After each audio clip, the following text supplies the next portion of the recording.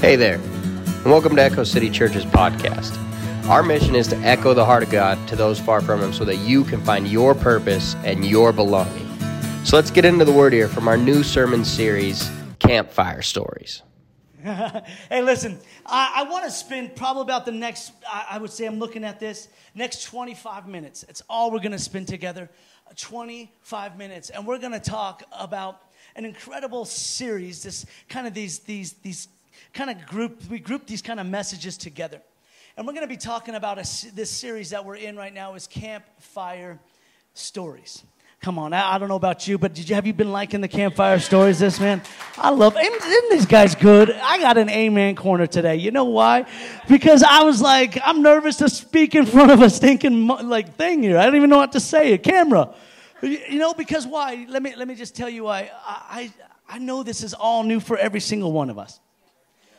And I want to tell you today, some of the greatest stories in your life come outside of the greatest risk you'll ever take.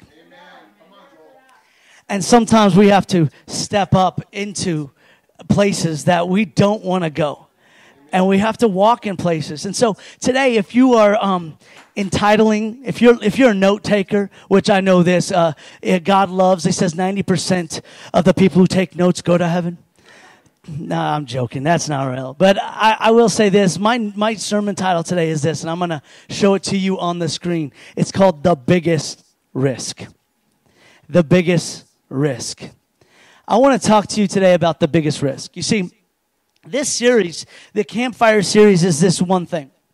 It's about the idea of that all the coolest stories are told around campfires. I mean, you've told about your biggest fish, right? It was this big, but it came this big. You know what I'm saying? It's all the greatest kind of things, right? It's your campfire has the coolest stories.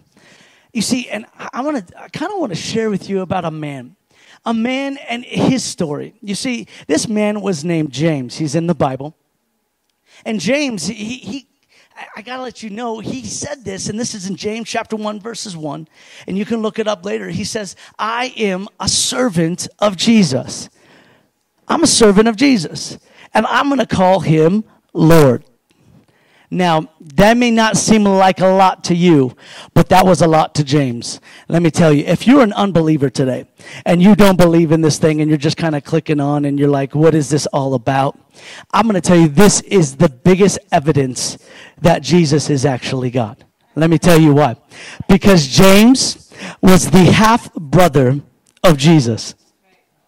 And if he's going to believe, you better know there's something real going on there. Listen, if my brother's watching online, I will never call you Lord. Ever. I'm never going to call you Lord. You know why? Because you're my brother. And I'll tell you what, James looked, and he said, not only is he my Lord, but I'm a servant of my brother. Because why? And I've always asked why. Because of one thing that no other God has, the resurrection. A lot of people say this to me. They say, why do you believe in the resurrection? Is it because the Bible tells you so? No. I believe in the resurrection because people like James say it is real. I believe in the resurrection because, the resurrection changed James' life. Amen? And that resurrection, let me just tell you, it's crazy because even in John 7:5, it says this. It says that his brothers didn't believe in Jesus, and it was only until the resurrection. And see, this is what I want to tell you today. God has a resurrection story for you. He has a resurrection story. You see, your story is a cool story, but when you put God in your story, it becomes great. It becomes wonderful. It becomes and it becomes listen, my story was great before God, but it became better because of him. Come on, somebody. Can you give me an amen today on that one? So some of you, you're like, the biggest risk I could ever take is to actually follow God, is actually go after God. And I get that. And listen, this message today is great, and I know that I believe at the end you're going to say, I want to get closer to God. But this message is going to go out to, let's be real, the Christians in the room. You see, James, when he was writing this book, he was writing to a bunch of Christians. a bunch of Christians that were scattered, a bunch of Christians that did not want to meet in one place because of fear of persecution and obstacles. Kind of sounds like today. Kind of sounds like what's going on. Kind of sounds like we can't meet in big, large areas. All we can meet in is small houses. Hey, can I tell you, it was actually that moment, that great obstacle that was in front of the church that became the moment of the greatest opportunity. And now we are here today doing church because the church said, man, there was an obstacle in front of it. Can I say this today? Church, right now it feels like the greatest obstacle in the room, but I'm gonna give you the greatest advice I can ever give you. Take the biggest risk and let's go do something. Let's go do something. You see, my family and I, we like to sit around kind of a table. And in that table, what we do is we take one person, don't we, Noel? We take one person, and in that one person, we ask them one question per day. So basically, we all sit at the dinner table, we eat, right here, we eat, and we sit there, and we're talking, and we get one person, we ask them a bunch of questions. Like, what's your favorite color? What do you like to eat? What is your most embarrassing moment? We say all these things. But so we go around, and it starts with my wife, and then it goes to, like if we're asking Noel the question, then it goes to Kira, then it goes to Elijah, and then it comes to me. You know what my kids say? Is this true or what? You know what my kid, I'm losing mic here. Am I on still? Check. Okay. My kids always say this. Once it gets to me, you know what they tell me? They say this, oh no. True or false? They're like, oh, great, here's Dad. Here's Dad. He's going to ask, because I always ask this one question. What's your earliest memory? And it's funny because we go around, and you know what's crazy? Every single one of those memories involve risk. Because all the coolest stories are because of action. All the coolest stories is because of action. And this is what's crazy. Here, check this out. I went around, I asked my daughter Noelle, I said, Noelle, what is your earliest memory? You know what she said? When I went to kindergarten for the very first time and I was scared. And then I went over to my other daughter, Kira. I said, Kira, what's your earliest memory? You know what she said? She said this. She goes, it's when I had to jump from the top of my crib down to see Elijah in the bed.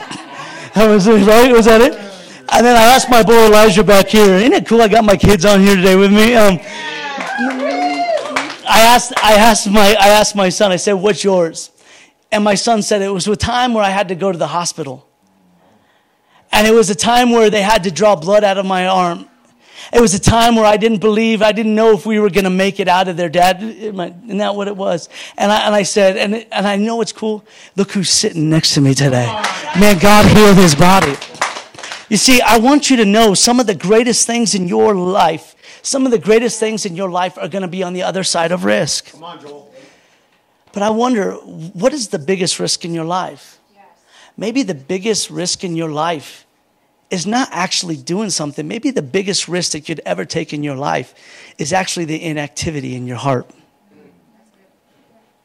Look what James says. This is in James chapter 1, verse 19. He says this, know this, my beloved brothers, talking to Christians.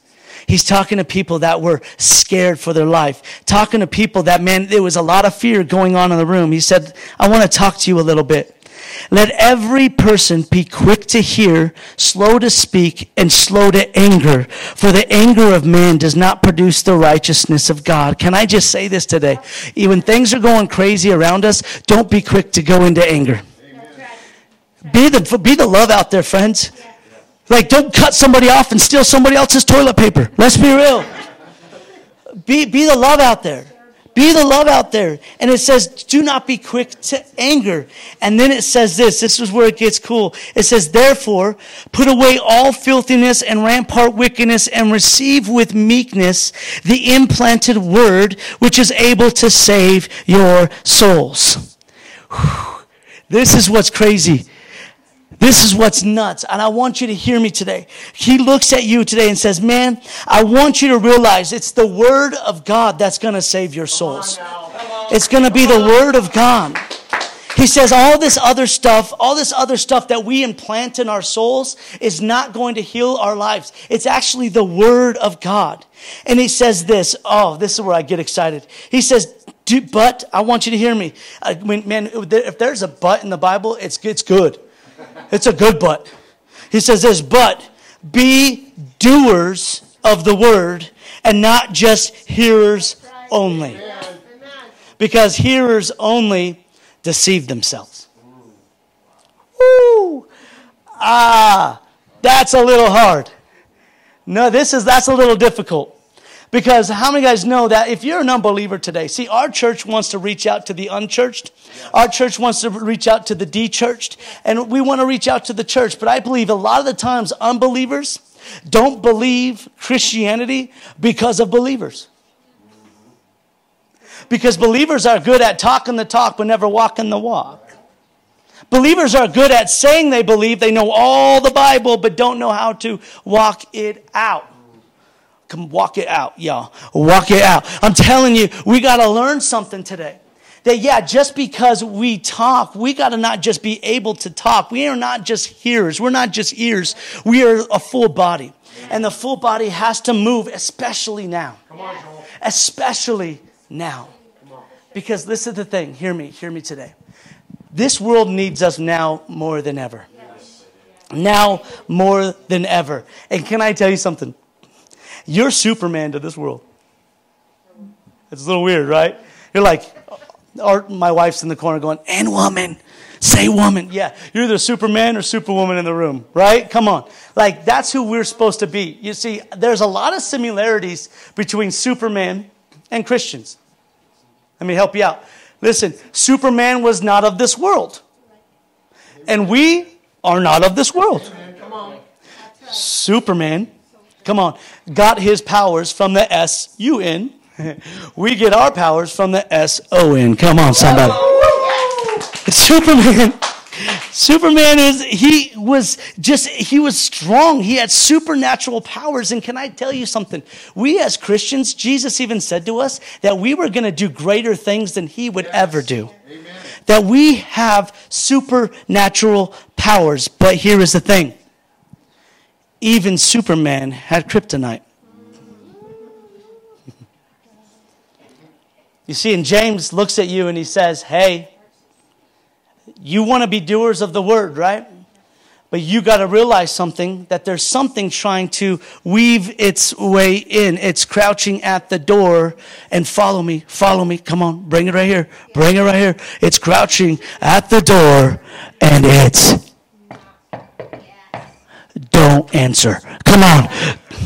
There's crouching at the door and it's sin. And when he looks at it, James goes, man, get rid of all of that. Because anything that's taken away the place of God, this is hard because a lot of people don't want to talk about sin anymore. A lot of pastors want to say, just love your neighbor. Then we're going to love our neighbor and we're going to not let anything take affection from God. He's not going to let it take away because let's be real. God wants us to move in activity, but we can't move in activity when we have a virus. When we have a virus, God is saying, man, I have so many great things in store for you. I have great plans. I have great plans to prosper you and to give you hope. But here we are, and I'm telling you, he wants you to realize today that, man, it's time that you move with him. Because when you move with him, there is this relationship that happens. You see, Christianity is not about rules, standards, beliefs to try to be better people. That's not the case. Christianity is about a relationship with our Father who created us. Who created us. And so what I want us to do, and I really want us to realize today, that we need to make sure nothing gets in the way of our affection, because our affection moves us into action. You see, when I first started dating my wife, I love that girl. I would do whatever it takes. I mean, I was up late. Oh, honey, you know the call. Oh, baby, I love you. You hang up. No, you hang up. No, you hang up. And it was a lot of that going on. It was sappy. It was ugly. But I loved it every moment. But because there was affection there. And if she called me, and even to this day, if my wife calls me and says, I need you, how many guys know I'm running for it? I'm running for it. I'm doing whatever it takes to make my affections affirmed in her today. Come on, Joel. You see, that's the same way we need to be with God. That's the same way we need to move with God. You see, it was even crazy because I remember when God asked me, it's time to start a church. It was crazy. I don't even know why. I was like, God, this isn't you. This has to be me. And we said, all right, let's just try it out. We're going to go for a trial run, right? Things begin to take off. It was actually in this place right here that we're standing in today that we started our church 3 years ago. And it was crazy. And it basically, God was like, man, you need to walk in faith. Because let me tell you, you can write this down. Activity gives you the best stories. When you move, you have some cool stories. So I remember I was like, man, it's time to move. And as soon as I started moving, can I tell you, that's when the enemy came in. And I'm not talking about an enemy like the Satan enemy. I'm talking about friends. Because let me tell you, some of your friends are going to try to stop you from following Jesus. Right.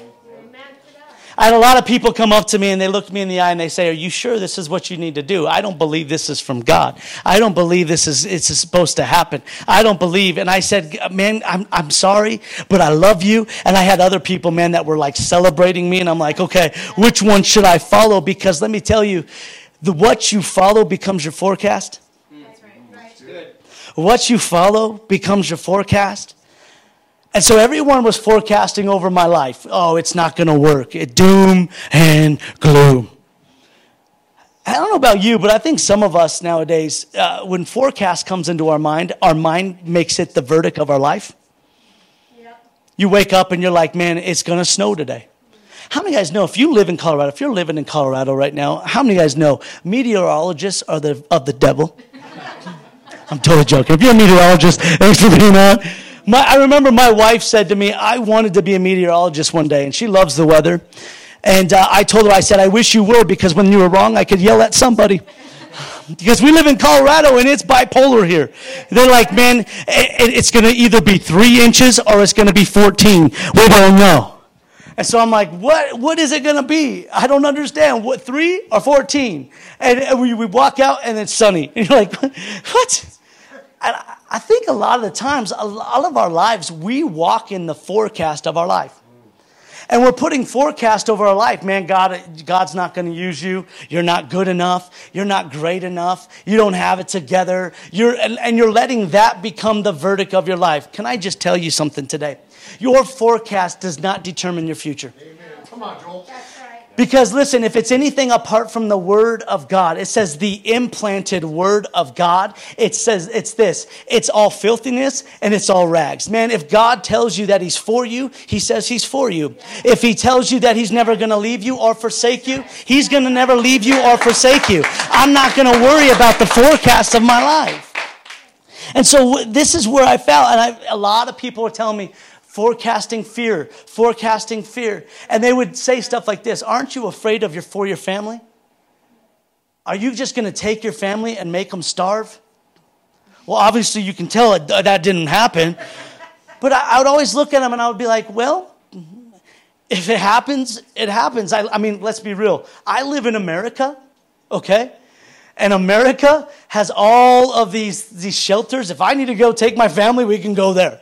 And they'd be like, you want to do that for the rest of your life? And I'm like, listen, let's just be real. If I like, can I just say I don't eat, we die from it? Well, at least I go to heaven. Right. But I'm going to be a person of obedience. I'm going to walk in obedience. Come on, Pastor. I'm talking to Christians today. Hear me today and hear me big when I say this. This is big. I think a lot of us, we don't have the obedience that's matching our information. We're in a day and age where we have information everywhere. And we have information at our fingertips. And what I'm noticing is this, that most of us are educated far beyond the level of our obedience. And can I tell you, what I feel like we need to do is match our level of revelation into the level of application. That when God talks to us, that we move. You see, I believe a lot of Christians nowadays and a lot of unbelievers are frustrated with the Christian faith because we have a lot of revelation without application. And revelation, knowing the Word of God, without application is going to lead us into frustration, into stagnation, into irritation, and all the other realms of irritations out there. Come on, somebody. And I'm telling you today, I want us as a church, as Echo City Church, hear me today. Not to just be people who listen, because let's be real. I think the enemy gets excited when we walk into the room. We walk into all the churches. We sit in rows. We worship. The pastor gets up and says, man, let's go change the world. And we walk out and do nothing. I think the enemy, the devil, is excited about that type of faith. But at Echo City Church, we ain't going to be that type of faith. We're going to be people that listen to the word and actually apply it in our lives today. Amen? Because James says it this way. He goes, man, you can have no risk in your life. You can stay in your comfort zone. You can stay in your seat. But he says this, I want to show you in James chapter 1. We're going to go in verse 23 through 25. And it says this, if anyone is a hearer of the word and not a doer, he is like a man who intentionally is looking at his face in a mirror.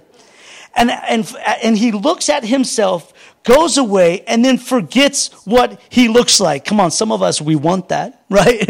We forget what he looks like. But the one who looks into the perfect law, the law of liberty, the law of freedom, that, come on, Christianity is not a set of rules, it's a set of freedoms for us to follow. If you can get through that and you can persevere, being no hearer who forgets, but a doer who acts. This is where I want you to listen. Christians, hear me. If we want to be the best testimony, if we want to give God the full honor and glory, it says this, if you're a doer, that is where blessings come from.